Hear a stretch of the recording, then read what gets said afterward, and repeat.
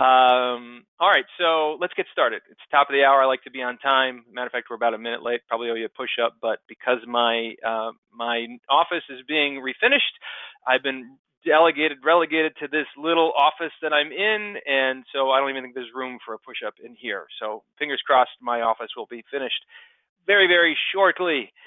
Okay, so today we are going to cover a straightforward 5-step process that delivers a new client the very first week, and you can do this without wasting any more money on marketing, even if you've attempted to do this in the past and have failed. So today my goal really is going to do 3 things.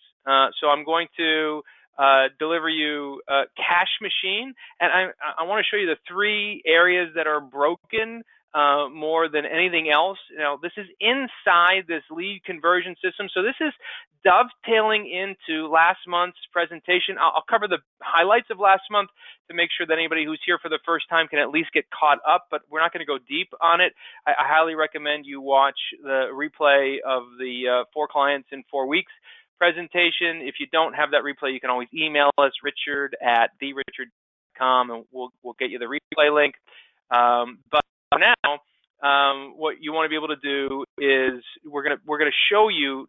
Last time I showed you kind of what to do, and this time I'm going to show you sort of how to do it, a step-by-step kind of pay attention to the information that we showed you how to develop last month. Okay. I'm also going to show you the 3 S's to success, and inside of this system that's really important for you to understand. And then I'm going to give you 5 simple steps to acquire a new client this week. I've done this with many people through the years, attorneys, even non-attorneys, and they've worked their system this way, and they've gotten a new client the next day. They've got a new client that week. It works. The key is to take what I teach you and then to put it in play as an evergreen scenario, so that it's not like you just do it every so often. This is meant to be developed forever. I'm going to touch on the big 5 steps you need to do to kind of generate a new client this week. That doesn't matter whether you've been with me for a day or you've been with me in my world for years. Many attorneys I talk to really don't have this system dialed in regularly. Some of you do, but some of you are just starting. Even if you've been with me for a little while, you don't have it perfected. So while this may seem fundamental to some that are lifers with me in my world, I don't overlook it, because there really are some hard and fast lessons that even myself, as I listen to my mentors teach me and reveal things to me that are fundamentals, that I go, man, I can't believe I missed that. I'm not doing it. And it's so easy in a business to get turned upside down. And in a law firm specifically, like I've said this before, running a business is hard. Running a law firm is harder. There are more moving parts. There are more regulatory bodies that are involved. There's just a lot going on in a law firm. And so it's easy to get caught up in paying attention to all the things that we're trying to do, the initiatives we're undertaking, and we forget about the stuff that's supposed to be running in the background, which is why automation is such a key in everything that I talk about. But without further ado, let's set the stage for this, okay? So good. Looks like we've got a reasonable number of attendees. Things that people are heading in the right direction. We are going to discover these 3 items today. And I will stick around for a Q&A. I try to keep this at about an hour, but I talk at 250 words a minute with occasional gusts up to 500, so I go kind of quick, which is why I'll give you the replay. But also, I know that you have lots of questions, and some of you have to bolt because you have a consultation afterwards, you got to be in a court or whatever. I'm not going to be offended if you got to roll. But if you've got questions and you want to stick around, I'm happy to answer them for you. I try to block out 90 minutes in my world, but if you don't have questions, then we'll be done in about an hour, and we'll go on with our day. All right. Let's keep moving. So this is the foundation. Why do we do this? So everything, and I mean everything I do, is based around this principle. So if you're new to my world, this might be the first time you're seeing this. If you're in my world, I hope you're not sick of seeing this, because this either you're in the top stage or you're trying to get to the top stage. So let me just walk you through this chart real quick to make sure you're clear about why we're doing what we're doing. So the first reason why we're doing what we're doing is to establish where you are today. It's very difficult for anybody to give directions to somebody. If somebody says, hey, I want to get to some place, and they're on the phone and you don't know where they are, it's almost impossible for you to give accurate directions. I would imagine that makes sense to everybody. We call that, where are you right now? You're A, and where do you want to go? You're B. Well, you can't figure out where you want to go or how to get there without really knowing where you are. So understanding where you are today is a big part of what it is that I do.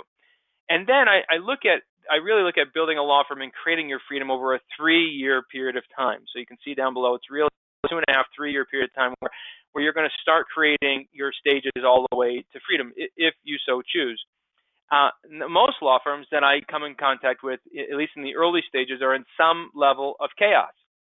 Some law firms, said by Charles Laputka, I read it, if he's on here, hello Charles, if you're not, I read your post on the dashboard saying, hey, my firm was I was in ignorance is bliss kind of a world, but then we got opened up to all these systems, and for a period of time I went into chaos trying to implant all these systems into my firm, and that's true too. That's life. I mean, we're literally changing the brakes on the car as we're driving down the road, right? That's what putting systems into your business is all about. I'll never be guilty of saying this is easy. I can tell you I've got simple systems to put in place and step-by-step instructions, but it's not easy, right? We're using a living, breathing petri dish that we're playing in every day in our businesses. But chaos is this area where we say sometimes it feels like you're in chaos, but most people who are in chaos have physical symptoms of, one, they're in debt, and I don't mean that they owe money on their physical building like real estate. They're just in debt. They've got lines of credit or credit card debt that is stacking up, and they're not really making any money. They're fulfilling their salary in many ways by the debt that they're accruing. They work 7 days a week just to keep up, and they don't have any real time to enjoy their family or their freedom or their hobbies. And they don't have the money that they feel they deserve to make, after all the education and all the work you do for your clients to save them from whatever they're going through. You're just not compensated the right way. And you don't really have a plan, right? So if you're in your 50s or early 60s, you're staring at retirement going, what am I going to do? I mean, do I keep working, or can I have somebody else run the firm? Can I sell the firm? And, system solves all that. The next layer up is growth. Incidentally, I've changed that word to insanity. I didn't change it on this slide. I want you to know that I have changed the word to insanity, because here's the thing. As I've presented this now a dozen times to both our members as well as guests, I found that the word growth it's pointing in the wrong direction. Growth sounds like a positive connotation, but this stage is really negative. And so we've changed the word from growth to insanity to indicate a negative scenario, because you're living month to month. If you've got employees, payroll scares the crap out of you every 2 weeks or what have you. You work 6 days a week just to keep up because you have to. It's not like you have a choice. You have to put in the time. And you don't actually have profit. Your salary is the profit of the firm, and you earn pennies, if anything, over and above what your salary is. And you're not really sure if your salary is a market-based wage. Now, the middle line here, the future, is basic, where it says, if we do nothing different today than we do, 3 years from now, then your future will be about the same. But then we get into healthy, and healthy says, I have a staff that runs my business. I can work 5 days a week, and I actually have profit, right? So I make a salary plus the business is profitable. And then finally, the freedom stage, which we have a minimum, of I say $500,000 to $1 million in personal wealth, meaning like not my house appreciated, but I can put my hands on the cash.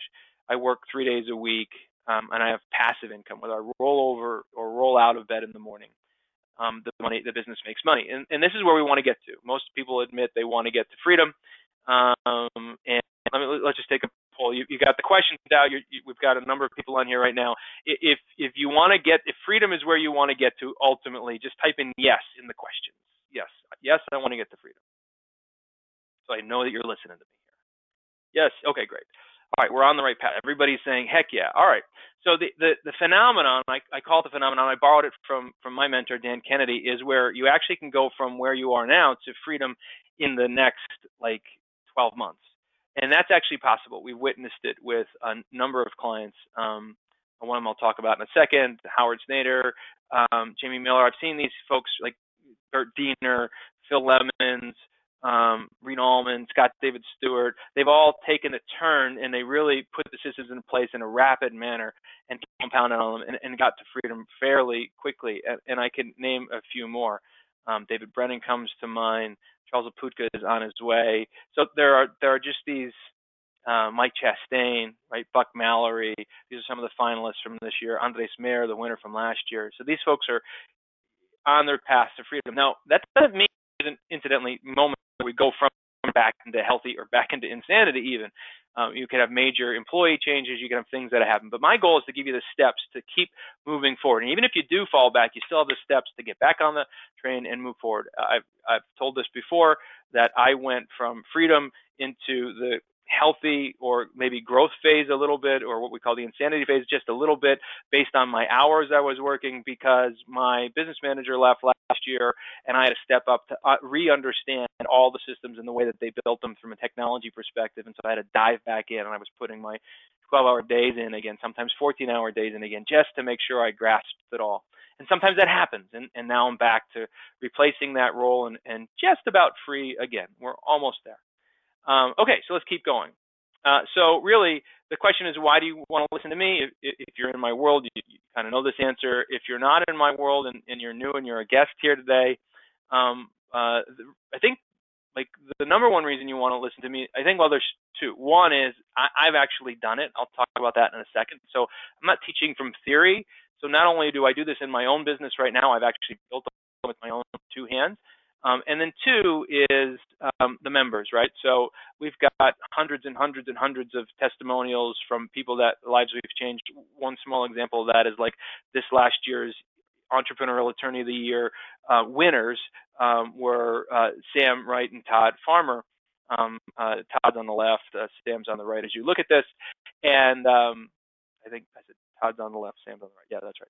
Okay, so, and they've increased their net income by 154%, and that's great, but they really got to the point they were so free they were bored, right? They weren't really sure what their next goal should be. The firm was ridiculously profitable, and they weren't before, and now they are, and everything is working, and the systems are humming, and everything was working like a well-oiled machine. And so they're one example of quite frankly, hundreds of examples we have of clients who have just change the path, the trajectory of where they are. And they're like a beacon of hope for everybody else that's in law that's trying to accomplish this goals. Because I think if you talk to them, they would tell you that they're just regular Joes who just do, ordinary things extraordinarily well every single day. That's just what they do. They just do ordinary things extraordinarily well. And so that's the secret. Now, the other main reason, I think, is because if you want a practice that provides the money you always dreamed of and affords you the time to enjoy it, systems are the answer. And I'm a systems guy. And for those of you who wonder what a system is, any machine that we built and then we set it and forget it and just have a little maintenance along the way. So the machine doesn't have to be software, although sometimes it is. The system could be a management system, it could be a marketing system. But the point is we build a machine that then can eventually run on its own, and then we can just manage the maintenance of it. That's the goal. And ideally, we have somebody else managing the maintenance, and we're just inspecting it. And for those of you who don't know, I'll tell you real quick. So the way I got started with law was I was working with a guy who worked with lawyers. I was his consultant. I helped him fix his business. He asked me to talk to lawyers about what I did for him in systems. I did. A lawyer heard me speak, said, hey, would you like to try these crazy ideas in my law firm? And I said, what do you have in mind? He said, well, I'm starting a new practice. I'm working away from my partner. And if you want us to try what you do, and if it works, you get to tell the world about it. If it doesn't work, well, you get to fail miserably in a public forum. And he caveated with, you can't do anything that'll, hurt my license. You can't put my license at risk. And so I got it. And so we set off. We shared a desk, him and me, kneecap to kneecap in an executive suite, and we took all the things that I taught and we put it into play. And within 2.5 years, went from $0 in annual gross sales, we're literally starting off sharing a desk, to a 4,000 square foot office suite with 20 employees doing $3.5 million in annual gross sales in just a couple of years. That story was great, but the real secret behind the story is that the attorney who I worked with, he was already primarily successful by a monetary perspective, but he never got home in time for dinner. He never took a vacation. He could never, take Saturdays off. And when we made this change, not only did his income go where he needed it to go, but he also got home in time for dinner every night. He didn't work Saturdays unless he wanted to. And within a year, he took a month's vacation without a cell phone and his laptop. And now, assuming all the systems maintained in place and he's doing what he's supposed to do, he's got a plan for retirement. And that's what I want for all of you, and that's what I have in my world. And it's taken, a long time to figure this out, probably 20 years to figure it out, and I've been teaching it to you as attorneys for about the last decade. So that's the reason why. Now, what's going to happen is today I'm going to say something to you that is going to invoke an emotion. Some of you are going to say, even the ones who've been around me are going to say this. They're going to go, I don't know. You don't seem to understand my practice area, Richard. In estate planning, we can't do it like that. It's fine for those bankruptcy clients, or, if I was I'm in PI, and so, if I was a criminal lawyer, maybe this would work. Or I only handle high-level sex offender cases, and so this isn't going to work for them. Phooey, okay?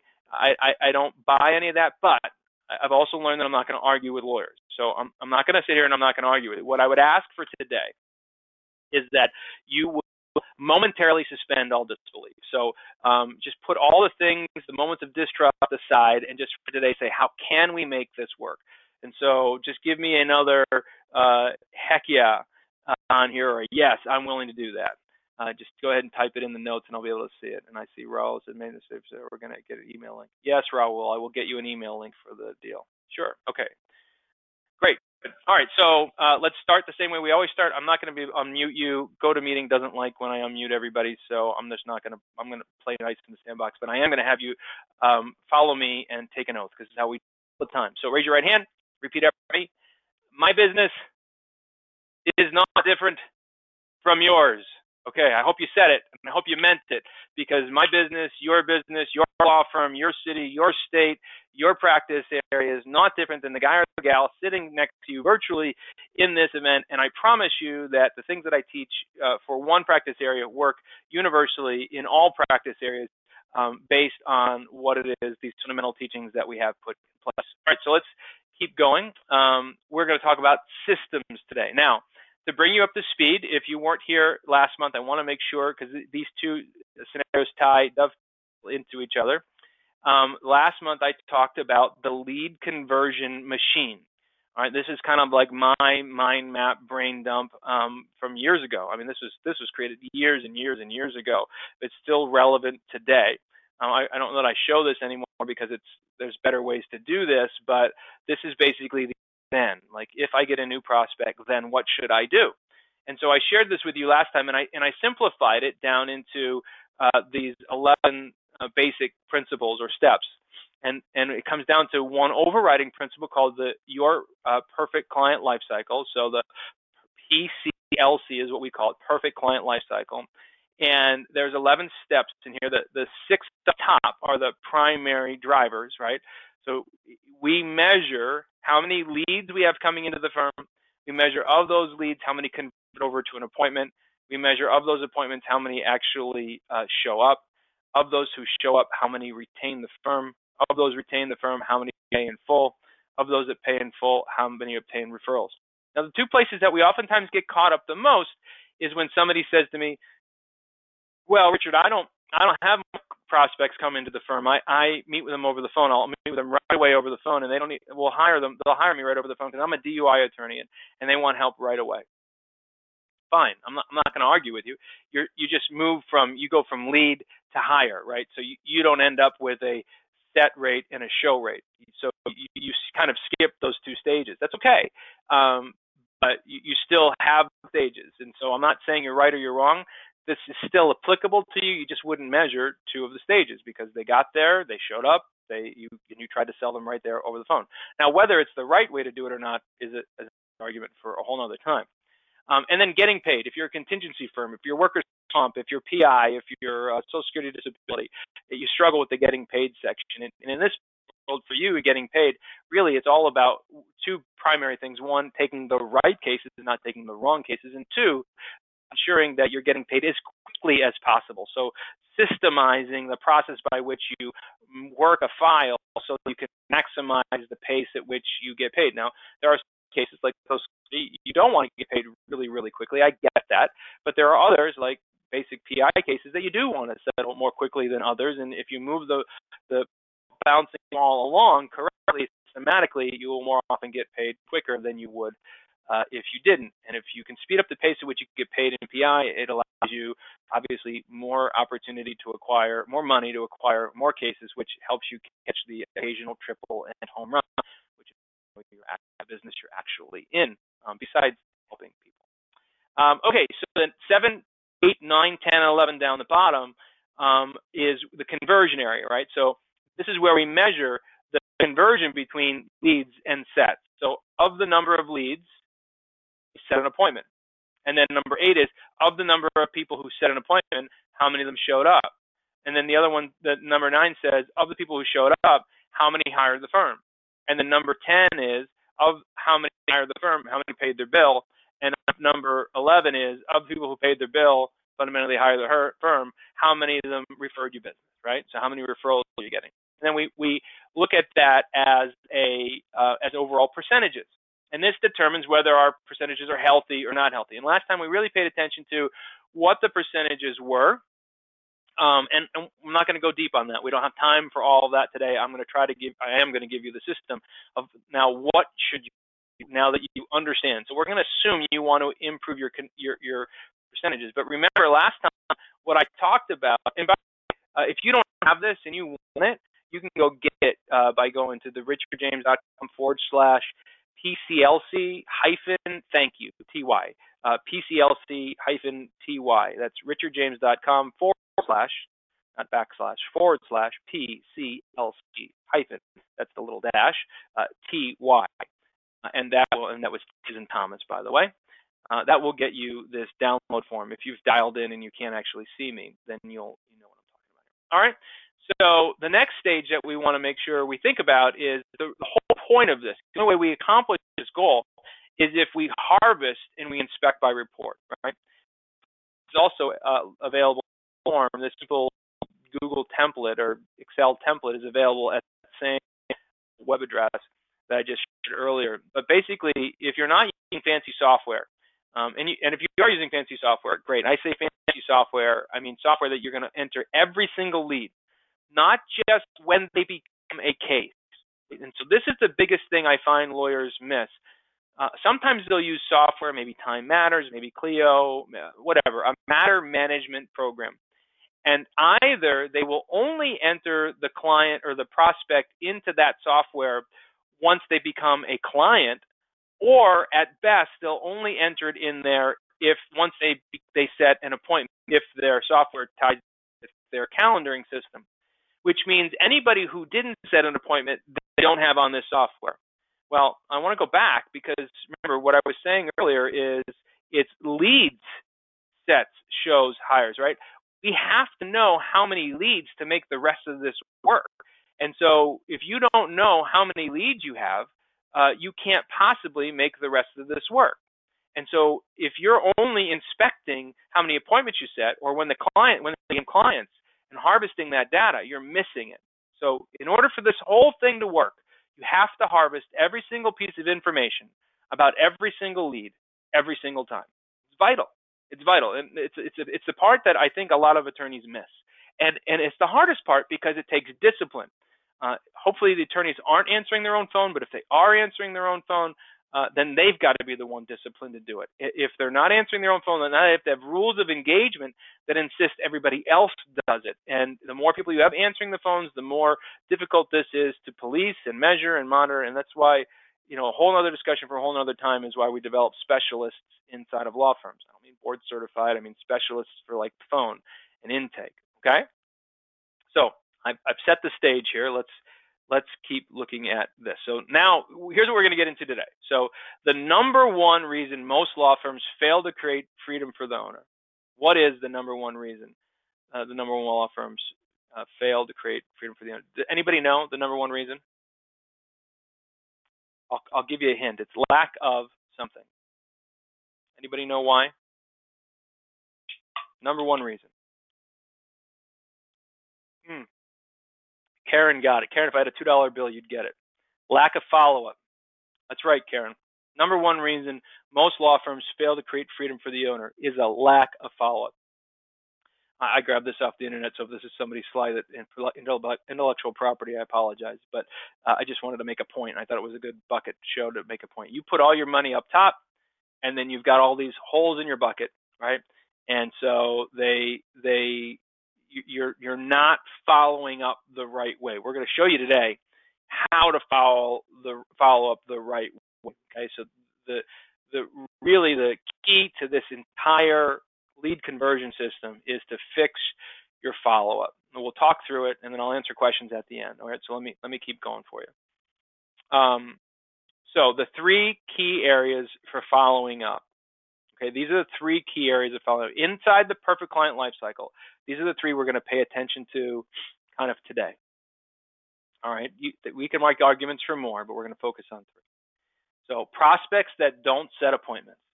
So if they call the firm, they email the firm, you get a lead from a lead source like Nolo or Total Attorneys or whatever.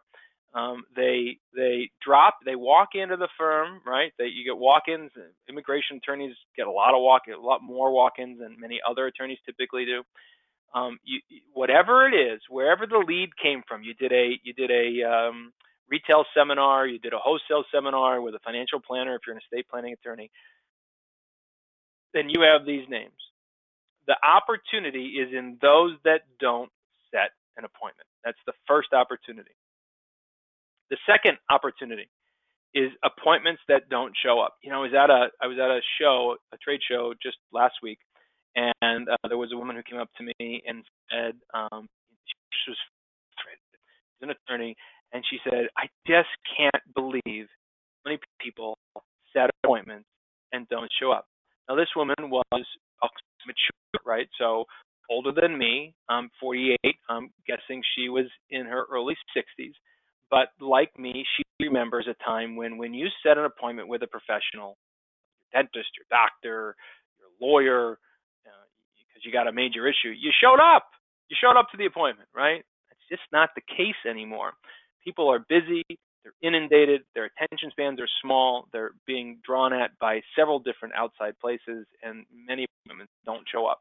And it's not they don't want to do business with you. And that's a little secret. The other thing is, people that didn't set appointments, they didn't just not set an appointment just because you didn't appeal to them. There's a reason they didn't set an appointment. Shows that don't hire. So people who show up to their appointment that don't hire, this is the other main opportunity. Argue that we could just focus on one for now, because many of you aren't going to know which prospects didn't set appointments because you're not harvesting that data. So if I tell you to go get that data, you're like, I don't even know how to get that data. We'll talk about that. And then the appointments that don't show, you can get the data, but for many of you, it's going to be a manual operation for you to figure it out. And then the shows that don't hire, that's going to be the one that's going to be the lowest hanging fruit for most of you, and it's probably the place you're going to want to start. But let's keep going. So inside the PPLC, the thing that I showed you here, these are the three areas. Those three red arrows are the areas that we're paying attention to. It's the conversion between the leads that set, the sets that show, the shows that hire. So the leads that don't set, the sets that don't show, the shows that don't hire. Ish. Okay. Now, last time I showed you this, sheet that kind of broke it down mathematically. I promise I won't go into the math dive with you today. But what I want you to notice is that in this sheet, we only increased conversion amongst those areas by 4%, right? So 4%. So the total increase was we moved the number from 70% to 74%, from 60% to 64%, from 42% to 46%. So we made an increase of 6% actual relative increase. We made a 12% increase. We made a 22% increase. So, but we didn't move the needle all that much. The number isn't that big. But when we made that move, based on a regular average firm that generated 100 leads every 4 weeks, that had an average client value of $2,500 a client, that was doing, $540,000 a year in gross sales, they were able to bump it to $120,000 by moving it 4%. This is about the average. There's firms that come into my world that are doing less than this. That's fine. There are firms that come into my world that are doing more than this. All that means is the numbers are going to be adjusted in ratio. I mean, in just numbers, but not in ratio. The ratios are still going to work the right way. And yeah, there's a lot of moving parts inside of this, but we really wanted to get to the reason for this. Okay, so that's the reason why this is so important. So we're at the bottom of the hour. I'm doing pretty good. Let's get into the three reasons. Okay, so the three fundamental game-changing sections of this presentation for increasing conversions for no sets, no shows, no hires are the three pieces. I'm going to talk about that in a second. Before, if I was on with you one-on-one, you might have questions by now. You might give me the yeah, but by now. I want to make sure you know this one quick story. When I built that law firm in Phoenix, generated $3.5 million in annual gross sales that last year. And I ran a report the last year at the end of the year just to see where we were. So in my system, I could go into the system and I can say, show me all of the clients who hired this year, okay, included in the 3.5 million in sales. Show me all the clients that hired this year who originally were tagged as a no set, a no show, or a no hire. So the system would show me of the people who hired this year, how many of them had a tag that said no set, no show, no hire. Fundamentally, these three stages. I didn't look at anything else. I just looked at those three stages.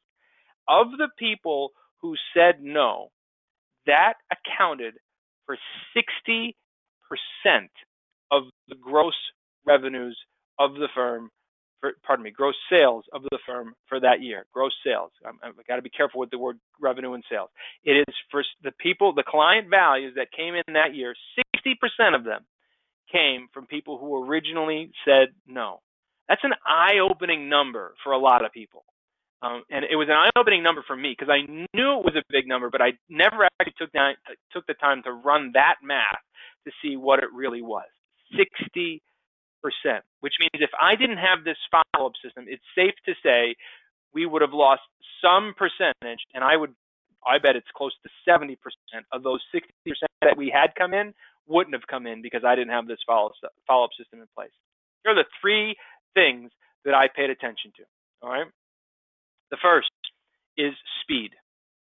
Speed is vital. And by the way, if you don't have a pen in hand, if at some point in this presentation you stop paying attention, now is the time to pay attention, okay? Because this is important stuff. So here's what we know, that there is a direct correlation between the number of people that move from one stage to the next stage and the amount of time it takes for the firm to communicate with them between the two stages. So when a lead comes in, they've done a study on this to determine if they come in and it takes a longer period of time to communicate with that lead than some other time. So I'll give you the specifics in a second. That lead is more likely to convert to by a significant percentage. Well, let's talk about that. What is a significant percentage? So how fast? Fast. So here it is. If inside of the first hour you connect with a lead that is in 1 hour, there's a 36% increase in the amount of times that they'll convert over to the next stage, in this case, an appointment. If you can do it in under 30 minutes, it goes up by 62%. If you can get there in under 3 minutes, it goes to 98%. If you can get there in under 2 minutes, it goes to 120%. If it's under 1 minute, it goes to 390% more likely to schedule an appointment with the firm than if you were to have contacted them outside of an hour, okay? So what we know is The closer to instantaneous we get, the more likely we are to connect with that person. So what does that mean? Well, that means that if your phones are ringing, so people say to me all the time, well, Richard, what's wrong with a phone tree, right? So if my new leads are going into a phone tree, so somebody calls me off my website, a pay-per-click ad, a direct mail piece, a TV ad, a radio commercial, and I put them into a phone tree. Well, we've already started clicking off the clock, right? So there is a period of time, the moment they pick how they reach you, of time they have to navigate the phone tree. Even if the phone tree says, if you're new to our firm and have never communicated with us and you're not a client, press 1. Even if that's as simple as the phone tree is and it takes them off the thing. Now the phone's got to ring. Whoever's in charge of answering the new leads has to answer it within a certain period of time. If they don't answer it, what happens to it then? Does it round robin through your office? Does it go to a voicemail, God forbid? Does it go to a answering service who's has the ability to take an appointment or schedule an appointment? What are the things that we're doing to ensure that we're getting the caller who's calling in directly answered by someone who has the ability to schedule an appointment as instantaneously as possible? Now, what happens when you buy low leads or total attorney leads, or somebody goes to your website and fills out a web form or requests a copy of your book if you follow my principles of using ACE? What happens with those leads? Those leads come into email. Who's watching those emails? What happens about somebody who fills out a chat form on your website and you use somebody that manages your chat, like I use Apex Chat, right? So if you use Apex Chat, and I highly think you should use Apex Chat because you'll increase your conversion by between 35 and 45% on your website. That's a whole other conversation. But if you're using chat, who's watching to make sure that when the chat leads come in, we're almost converting as close to instantaneous as possible, meaning we're communicating with them? And the answer is, for most firms, they have Sally do it or Bob do it, but Bob or Sally is also busy doing like 5 other things. And so there's software out there to ensure that you can even get somebody who comes in via email or somebody's coming in via chat. You can make sure that those leads get to your callers instantaneously. You can make it go through software that basically what happens is the email comes in and then the software will actually ring your phone in your office and have somebody answer it, and it'll basically say, you've got a new lead, press 1 to dial them. You'll press 1 and then it'll dial the person. So immediately after the lead coming in, it actually can get you on the phone with them and have you talking with them within minutes or seconds, hopefully, depending on how quick your staff is. And the more leads you have coming in, the bigger the problem is. If you're a larger firm, you do television advertising or you do radio advertising, you do it well, and you generate a number of leads. You know, when we used to do television advertising, it was never unheard of for me to generate 80, 90, sometimes 100 leads. I on the Olympics once, and I generated 360 leads in 10 minutes, right? 360 leads in 10 minutes. How do you possibly manage that? Well, I had a plan to manage it. I'm not going to get into it, but here's the point. If you're a larger firm and you generate a large number of leads and you don't have the staff or the systems in place to make sure, those people are likely on hold or they're being forced to leave a message, and our conversions are going through the floor because of it, right? So we're hurting our conversion. So speed, essential. Speed is essential. It is likely the most essential component in all of fixing your follow-up. The first thing we need to make sure we do is get to the new leads as quickly as we possibly can. The reason that will fix the follow-up is it will reduce the number of people who don't set an appointment, because by getting to them faster, we increase the number of people who do set an appointment. Hope I made that clear. The next is scripting. Now, big topic that I'm not going to be able to spend a lot of time on because I want to get you 5 steps that I talked about. I did an entire presentation on this. I did a webinar about it this year. I think it was February. It was all about the 11-step structure of the phone call, how to use scripting and structure I highly recommend a company called 4Eyes. Full disclosure, I am part owner of that company. I'm an investor in that company. They've developed software to help automate scripting. That's 4iiz.com. That's a shameless plug. If you want to know more about scripting, I highly suggest you go to them. If you're a Partners Club member in our program, you're not with 4Eyes, or you're not ready for 4Eyes just yet, your business isn't ready for it, but you just want to learn more about scripting, remember, you have access to your staff trained inside of the dashboard. Where for a couple of years, I trained you, the members, your team live. Where I got on, I trained on the 11 steps. I trained on scripting. I trained on structure. It is so important to make sure that the person answering your phones is trained in the structure and the script that they are supposed to use. If we get this wrong, we just leave a tremendous amount of sets unset because we just did it wrong. And the number one thing, by the way, I'll give you one tip on this. The number one thing, actually, I'll give you two tips. Okay, there are two things I can tell you about scripting that will fix all of your problems, or that's said incorrectly. Fix a lot of problems. First, rule number one: lawyers don't answer the phone. I love you. I truly love lawyers, okay? I've been working with you folks for a long time. But if you answer your own phones for new prospects, you feel compelled to give advice. I mean, it's just in your DNA that you're going to give advice. The goal of the first phone call is not to give advice. I'm not going to argue with you. Just, again, this comes under my business isn't different from yours. Trust me, don't give advice. Don't answer the phone, because if you answer the phone, you're going to want to give advice. And I get it, and I'm not going to try to change you. Don't answer the phone. Have somebody else besides you answer the phone.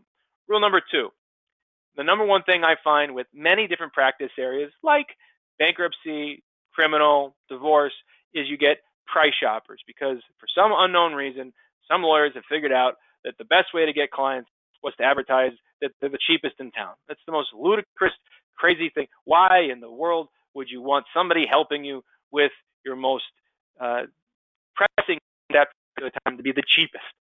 I can't imagine why somebody would want somebody to be the cheapest, least expensive provider when they're dealing with such sensitive legal issues. I don't know why it happened. It doesn't matter. It happened. So there's a lot of attorneys that are training their prospects to ask about price. You do not give price over the phone. It never accomplishes anything. You either convince somebody that you're the cheapest, congratulations, you won the race to the bottom, or you convince somebody that you are more expensive than somebody else they called for the price, and they think that what they should do is go with the least expensive because they're struggling with money right now. I get it. Don't give price. Lots of questions about that, I'm sure, but don't quote price over the phone. Okay? That's scripting. Let's talk about stickability. That's the final S. Stickability. This is the ability to stay with something. Stickability, the final S. So let me ask you, many of you who are in my world already know this answer. You can type it in if you want to, but how often do you follow up? How often should you follow up with your unconverted leads? Anybody know? Type it in the questions if you know. 3 times, okay? 9 or more. Okay? Here it is. 5 to 7. Ron. Gotta love it. Typing fast, Mr. Kelly. Until they die, buy, or unsubscribe. Until they die, buy, or unsubscribe. People want a number, right? Like, it used to be the magic number was 7. Now they say the magic number, well, then it went to magic number was 12. And now they say the magic number is 20. Who knows what the magic number is? I have no idea what the magic number is anymore. There's so many ways to communicate with people. There's so many ways to touch them, between social media, between phone, we're going to talk about all this. But who knows what the right number is? I mean, my rough guess estimate is it takes about 12 times. But the reality is that we should communicate with them until they die, buy, or unsubscribe. That's the rule. And I don't mean this. Look, I'm not trying to be a used car salesman here. I don't want to you can cast me in that light if you want. I don't care, because it gets results. But here's the thing. If you truly believe that you're the very best at what it is that you do, if you believe that if a prospect comes to you and they need help legally and you're the right firm for them and it's a prospect that you would like to help, that you have to believe then, based on that theory, that if they go to any other firm or if they do nothing and stick their head in the sand, that they're much worse off than they would be that by hiring your firm. So you're doing like an ethical disjustice by not having them hire your firm, which means we have to do everything in our power with integrity and ethics to make sure we follow up with them until they die, buy, or unsubscribe, which means they die, they go away, the case goes away, it expires, whatever. They buy, they say, yeah, they want to retain you, or they unsubscribe. They're like, listen, I've had it, I don't want it anymore, you just got to stop contacting me. When that happens, you got to take them off. Because if you keep contacting them, you're just going to get bad Google reviews. It's not worth it. But by all means, unsubscribe them. Don't call them anymore. But if they don't tell you you can't stop emailing them, and they still want to get your electronic newsletter or whatever, you never know. Can I tell you? I had somebody not long ago say that a couple years back say some of the craziest things about me. I mean, just the craziest things about me. Told me like through a third party that happened to share it with me that we were like the firm that they just would never do business with, right? They just couldn't imagine how they could take our crazy ideas and put them into play. Just wasn't going to be happening. And they said it differently with many more adjectives. And I didn't take them off the list. I still kept giving them good quality information. And this firm just recently hired us like 3 years later. And they, when our team talked to them, they're like, yeah, I was a different person back then. I was at a different place. And so, depending on the practice area you're in and the scope and the time at which it takes you to communicate, which the case life takes in somebody's world, there are going to be people who just didn't want to do business with you for whatever reason. It wasn't right for them more than it wasn't right because of you, okay? And even if they do think it's that you're not right for them for some reason, they like the look of your face, they don't like what you do or whatever, at some point they might come around because they go experience everybody else and other firms have let them down for one reason or another, and they come back to you. And so buy, die, or unsubscribe. All right. So those are the 3 S's. That sets the stage for the rest of this conversation. So let's talk about it.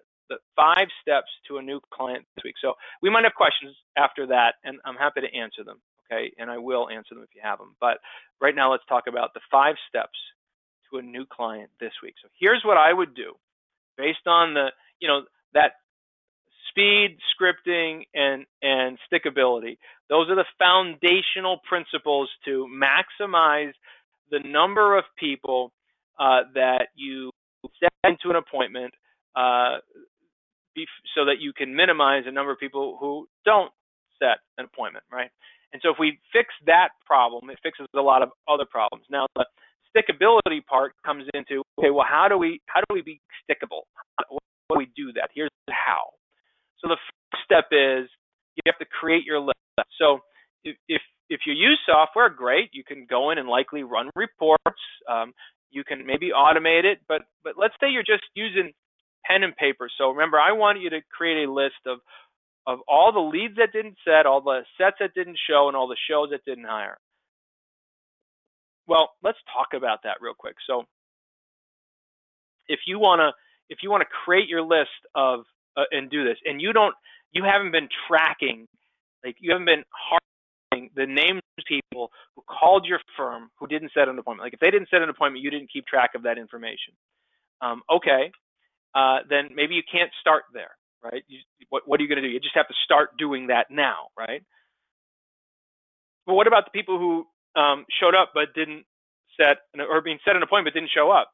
Well, likely on your calendar. You're probably using Outlook or Google, and so you or your assistant, or in your 9 to 5, your 5 to 9, you can go back and look through the opportunities and find all of the people who didn't show up. And the way you'd probably do that is, I bet most firms, even at the most basic level, have an intake sheet. Most people have somebody fill something out when they walk in the door for the first time. And so many of you don't throw those away. So you can take your intake sheet and you could see which sheets you have for the dates, and usually they're filed by date. And you can take the sheets and you can compare them, and you could just see which names on the calendar, don't have sheets for, those are the people who set an appointment that didn't show up. That's one way to get your list in the most rudimentary of formats, right? Now, that's still a system, folks, right? So even if you're just using stacks of paper with red bricks, green bricks, and blue bricks, right? The red bricks are people who didn't set an appointment. The green bricks are people who didn't show up, and the blue bricks are people who didn't buy. I mean, if that's your system, fine. I'm not judging you, but we have to get the list. Now, for most of you, if you don't have the first two, or getting the first two seems like a lot of work, the last one you could get. So the people who showed up but didn't retain your firm, and that's oftentimes the lowest hanging fruit. Now, we're assuming they're qualified. So if they were not qualified because you non-qualified, you communicate with them. But if they're qualified and they didn't retain your firm, that list has gold in it. Now, as we do this, I want you to be prepared for something. And this is inside these 5 steps, I want you to know there's a little bit of pain. Okay, and here's the pain. When you start communicating with these folks, some of them are going to tell you they hired another firm. And if you ask them, if you ask them why, they're going to say, oh, you know what, I put it aside, and then when I went to call them, I just looked them up on Google and I called them. I don't really know. Like, they're not going to say, oh, because I didn't like your firm, or something that your lady said on the phone, or you didn't answer the phone. You're probably not going to get that. You might get, well, yeah, no, I called your firm, but nobody answered. Or I emailed you guys, but you didn't get back to me. Or just be prepared for this, okay? Because you're going to hear some truth as you go through this that's going to hurt a little bit. Now, it's good tough love, because you need to hear it, all right? Because it's going to tell you the truth about what's going on. That's not all of you, but some of you are going to experience that. Okay, so the first thing we have to do is create our list. Got to have our list. Now, once we have our list, right, we just need to start by sending an email. And listen, I don't need you to be professional copywriters. In our membership program, those that are clients of ours that are on the call right now, they know we talk a lot about professional written copy, and it's great. And I believe in it, and we should do it, and you should have good copy. And if you're a member in our world, we give you good copy. We give you the things like the 10 myths that you need to know. We give you books that you can use for copy to create emails. We have unconverted lead emails. We have all the things that you need to use, and we've created it for you. But if you're not in our world, or you just don't know where to start, just start with a simple 9-word email, right? Subject line is our initial consultation, and then it's, I'm concerned about your case. Can we talk today? You could even add in a 10th word. I'm concerned about you and your case. Can we talk today, right?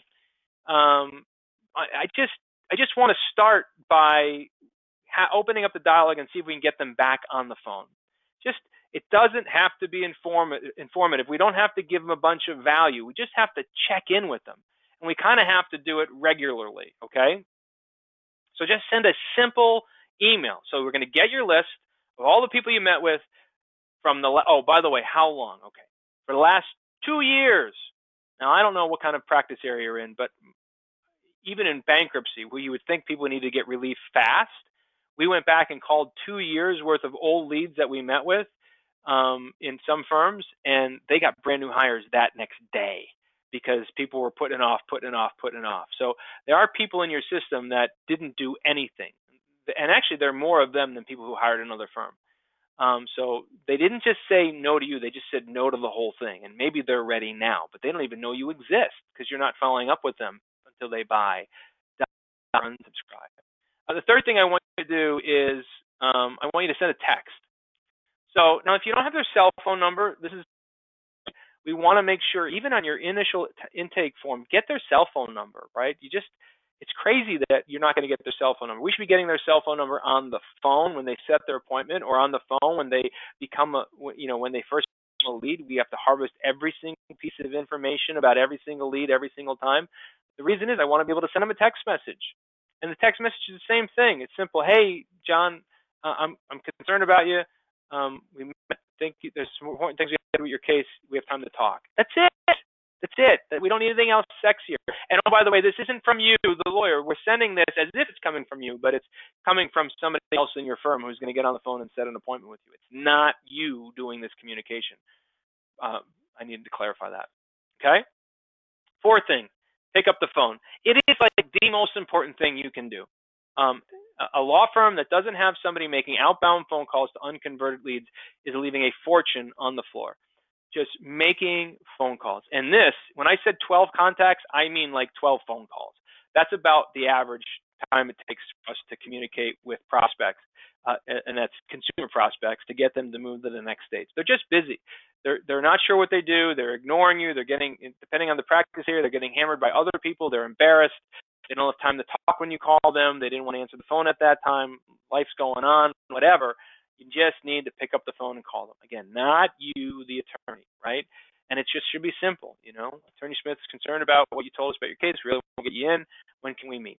Right? That's it. Just the goal is to get them into the appointment. Just pick up the phone and call them. And then the fifth thing is send a simple letter, right?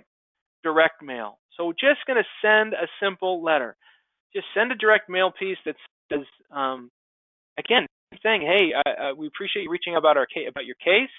But now, if somebody calls your firm and they don't schedule an appointment and you don't get their address, how in the world can you send them a letter? The answer is you can't, unless you go manually look them up and hope you got the right John Smith, right? But you've got to get every single piece of information about every single lead every single time. It's one of the several reasons I like using free reports and books actually printed, because when a new lead comes in, I can get their address because I'm giving them something away for free, mailing it to their house as an excuse to get their address. Now, if you're in family law, get a spouse safe address, okay? So if you're a family law attorney, I can already hear you saying, I'm not sending anything in the mail. I get it. You got to get a spouse safe address, okay? Family law is a sensitive issue. Get a spouse safe address. Criminal, sex offender cases, they all may have some sensitive address issues you have to pay attention to as well. That's it. That's the 5 steps. If you do this, if you just go back and you harvest every single piece of information and you create your list, if nothing more than no buys. If you send a simple 9-word email, then you send a text message. If you don't have a cell phone, you need to start getting them. And you pick up the phone and you start calling them. And again, when I say you, I mean somebody else besides you in the firm. And you send them a simple letter. You will start to get these unconverted leads converting. And it will happen fast. Sometimes tomorrow, sometimes this week. Maybe it'll take 10 days. It depends about the size of your list and how quick you implement this. But I'm telling you, if you've got unconverted leads and you start following up with them, and yes, go all the way back. Go back as far as you think you can, 2 years, 3 years. I don't know how far it makes sense, but go back and start communicating with them and see if you can prove me wrong. I've done it so many times. I know this works, okay? It's a simple system. Now, here's the key. The whole key to this whole thing. Repeat it, right? You don't just do it once. You don't just do it once, because there's going to be a whole bunch of people who you contacted the first time that you couldn't get. So you got to dial them again. You got to text them again. You got to email them again. You got to send a direct mail piece again. Also, this is the new baseline format for anybody new who, you've got this line in the sand. Okay, from this moment forward, we are now going to use this system for anybody who comes in who doesn't set an appointment, who doesn't show to the appointment, who doesn't hire at the consult. And we're going to set a set of ground rules that says anybody who picks up the phone and calls us or sends us an email, we're going to harvest every single piece of information about every single lead every single time.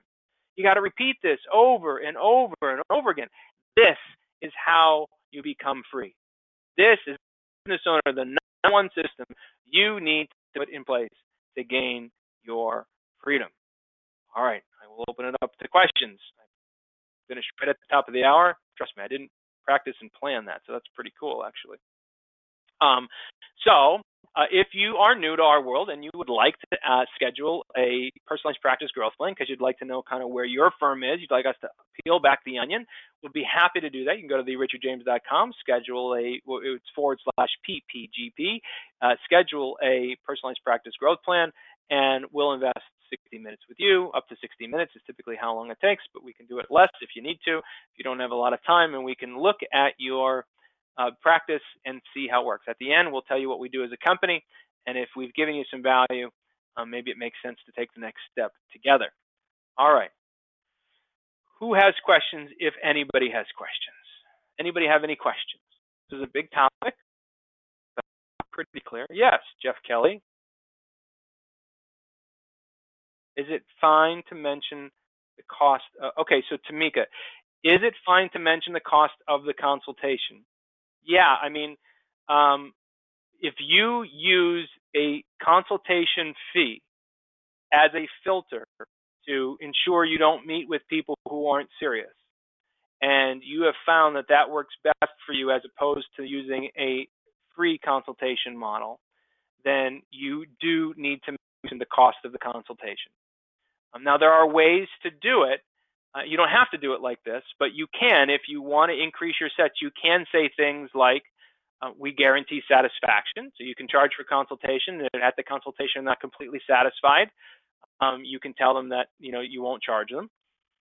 You could tell them that if they hire the firm, they could apply the consultation fee to the retained to the fees for the firm. So you can do those types of things if you want. You don't have to. Those are the kind of games you can play with the consultation fee. But Eldon Sadowski was, I think, charging $95 when I first met him, and I think he's raised his prices now to $295 because he was solving his clients' issues in the consultation on a regular basis. And I'm like, why are you only getting paid $95 for this? And so he now charges $295 with no difference in conversion. He does not guarantee them, I don't believe, and I don't believe he allows them to apply that to their overall fee. It's just a $295 fee for the consultation, and he solves their problem in the consults many times. Hope that answers your question. Opt-in question. More people sign up if we only ask for email address. Should we be asking for more information?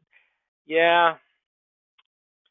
So Jeff, there's some software out there so it's a two-part answer. I believe that it's in the online marketing world, the first part of the answer is I would be testing micro commitments. So it would be opt-in. So they give you just the email address, and then that micro commits them to the next stage, and you ask for their first name, and that micro commits them to the next stage where you say, listen, we're going to send you the book in the mail, give us your address. So if you start implementing micro commitments, your net goal on the number of leads that you get that are complete is worth more. That being said, there is software out there that you can find. I use something called Lead Gumshoe. I don't know if it's still available for sale or not. But there's software out there that'll take email addresses and they will actually go out and scrub the internet and find all the information about that person, so you can just pick up the phone and call them. That's another internet marketing technique, to go out and get phone numbers. I don't know the name of any other one besides Lead Gumshoe, and I don't know if they're still around. I know I pay them and I use them, but I'm not sure if they're selling their services. It was designed by an old friend of mine. The other thing I would say is I got to the point in the law firm because the emails were getting in the way of the phone room, because I relied so heavily on the phone room and the email only leads were getting in the way, that I ended up making a decision to ask for all information, especially when I was giving away a free copy of the book. I found when I gave away a free copy of the book, it didn't hurt conversion. Remember, my conversion rate for my landing pages was somewhere between 27 and 38%. So that's a really heavy number. So I hope that answers your question. So the answer is, I would test micro commitments. I would look for software to see if I can convert it. But then you really rely heavily on your tier one team, your appointment setters, to set appointments for you. You may want to consider forcing full compliance of information to give them a free copy of the mailed book, which will then maybe decrease your number of conversions, but will increase the quality of your lead, and hopefully you'll see a larger net gain in appointment set. But again, it's testing. All right, so David, what do you do if you have good appointment rate but not a good show rate? Okay, so it's the same thing, David. It's the follow-up is the same. So we call the follow-up in the show rate section a reminder sequence, right? So I actually use 5 senses of communication in the follow-up sequence for a reminder sequence. So the reminder sequence is we're going to send an immediate email confirming the appointment. We are going to use text message to confirm the appointment. We are going to have a phone call reminder to confirm the appointment. We are going to send direct mail to confirm the appointment with what I call a shock and awe package. And then the fifth one is a voicemail blast. You're going to put a voicemail blast, especially for consumers, this works really great, that you can even have software that can leave them a message without their cell phone ringing. Bizarre, I know. That reminds them about their appointment, and it's your voice, and it's a generic, message, but it's reminding them about their appointment with you and how you're looking forward to it. So using the 5 sensitive communication, Appointment Core manages most of that. Infusion, it's a very simple program you can get. It's inexpensive. If you schedule a PPGP with us, if you go to that website, therichardjames.com/PPGP, we use Appointment Core. So you can kind of see how that works. If you sign up for one, that's not a bribe to get you to sign up for one. It's just, if everybody that's on the call wants to know how it works, that's what we use. All right. Should we be asking for a phone number? Just knowing that the loan. Yeah. Okay. I got that. I think I answered that, Jeff. Second step. Email also should not be from the attorney. No, it should be from the attorney. Yeah, so Tamika, I don't want to make it feel like we're bait and switching. Okay, that's not my goal. But all communication needs to come from the attorney. But so the way I solve that is, in my world, right, there's multiple versions of the name Richard, right? There's Richard James. There's all these different versions of my name at my email. And some of them mean different things. And so some of them go to groups of people, they're distribution emails. Some of them come directly to me. And so there are different emails that I have for different purposes. They all appear as if they're coming from me. And it's not because I'm trying to, manipulate. It's just that I don't want to ruin the congruency. I don't want any confusion. Confusion in marketing hurts. Confusion in sales hurts. I'm not being manipulative. I just want to make sure that the message they're receiving is still coming from me. So at all times in the firm, all the messaging comes from the lawyer.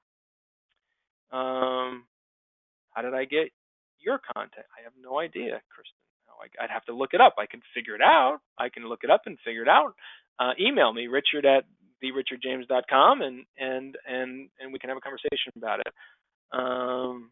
I'm assuming, because I don't spam, so I'm assuming either you opted in somewhere in the world, or could have been a trade show list. There could be several ways that I obtain information. We buy lists as well, but we don't put lists into the system that we buy, that we mail. We only direct mail those lists. We're not allowed to communicate with those lists according with our agreements with our list brokers. I don't know the answer.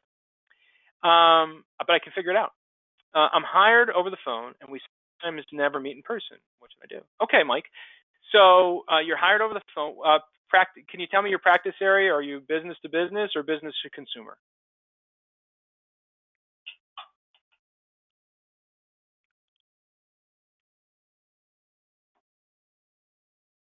Mike Fox, I'm talking to you. Business to business or business to consumer?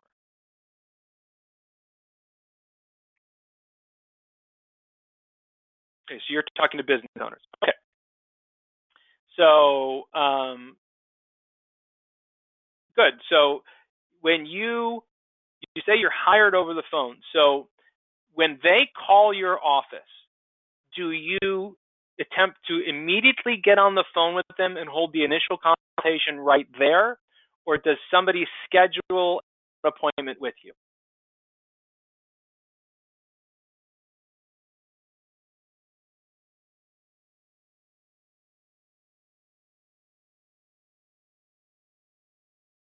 So the question is, yes, immediately hired. Okay, so they're calling in, they're talking to, when they call in, they're talking to you, and you're meeting with them immediately. All right. So your only unconverted lead at that point is no buys, right? So anybody who doesn't hire you immediately is no buy. So the answer to what should you do is a bifurcated answer. So the first thing you should do is put a follow-up system in place, all of your no buys. By the way, of the people who you meet with, for every 10 people you meet with, how many of them hire your firm?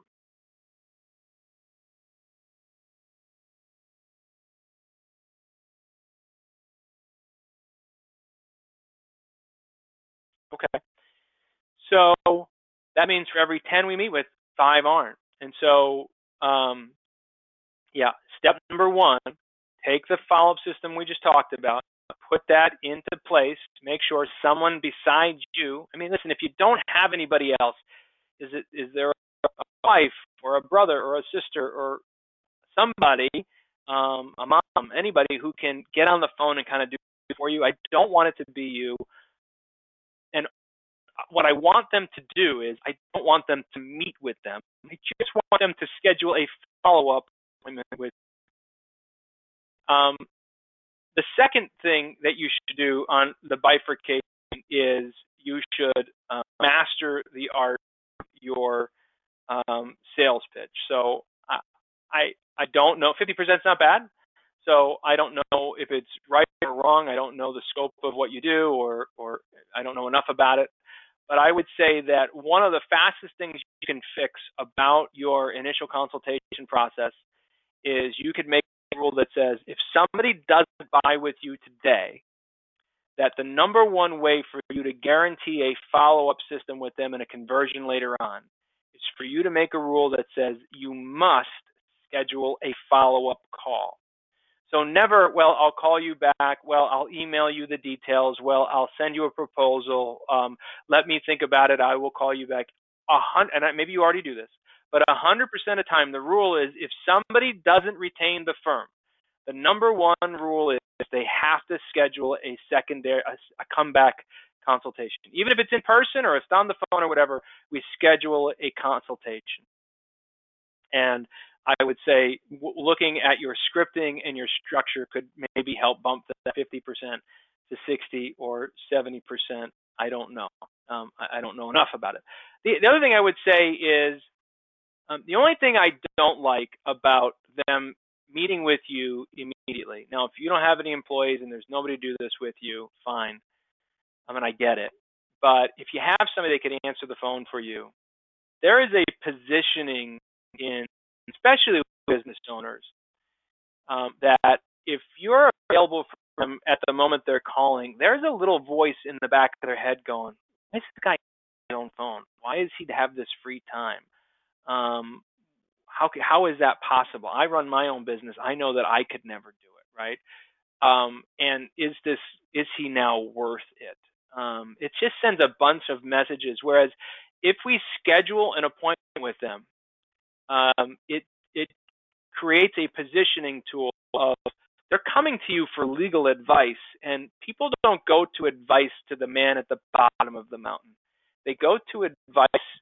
They go to get advice from the man or woman at the top of the mountain. And so I always want to make it a little bit difficult for them to climb to get you. So I would say overarching, not in that bifurcated argument that I just gave you, but an overarching argument would be I'd really consider putting in a 2-step consultation process. They call in, they schedule a consultation with you. It could be that same day, but I would want them to schedule an appointment with you. It gives you more control over the scenario. Tamika, I think I may know your answer. Okay. Do you recommend continuous follow-up for PCs, potential clients who decline to set up because of cost concerns of the initial consultation, especially when my initial retainer is much higher? Yeah, because several reasons. One, they might have a rich uncle or cousin or grandmother. They might have gone to other attorneys and found out that it was similarly charged, or they didn't have the money for them either. They might come into money in a tax refund scenario. This time of year we just passed through was a great time of year for follow-ups because people came into money they weren't necessarily expecting or were planning to do something else with it, but now they've got to deal with this legal issue. So yeah, there is a reason for continued follow-up because they didn't have the money. I do understand there are some people who simply don't have the money. They have to try to find it. And when you get an initial consultation, they might realize that you're more than they can afford or willing to pay. But yes, they are on my follow-up because I never know when they might run into the right amount of money. Also, if you're doing your job right, and this is a whole other topic for a whole other time, but micromanaging the client experience, now they don't, the difference If we micromanage an experience properly, we move from them saying, why should I hire you, to will you take my case? Now, there's people who are still, if you do it right, people are still saying, will you take my case, even though they can't afford you and they don't know how they're going to pay for you, and they might have to leave not being able to pay for you, but they really want to hire you because you micromanage the client experience correctly. And so if we do that right, now we absolutely want follow-up. So I gave you you want follow-up because all these other things might happen, but really you want follow-up because if you micromanage your client experience right, the rest of your marketing was built to make sure that you're the firm they want to do business with. They don't want to do business with anybody. They just have to figure out a way to do it. You are the best in your niche. Great. Okay, everybody. 17 after. Any more questions? Hope this was helpful. Hope you found it valuable. Even for those that have been in my world a while, I hope that was a good reminder, a good refresher. Jeff Kelly, certainly you've been around my world a long time. You're asking questions, so that's good news. So I hope that you learn to build your practice one system at a time. This time we were talking about the system of converting with unconverted leads. And I didn't just tell you what. I actually gave you a lot of how today. So hopefully that worked well for you. And if you have any questions, you can schedule a PPGP with us, a personalized practice growth plan. Or you can always email richard@therichardjames.com. We'll have a replay going out. It takes a couple of days to get the transcript and whatnot done, and we'll get that ready to rock and roll for you. All right. Thanks so much, everybody. Make it a great day. You are welcome.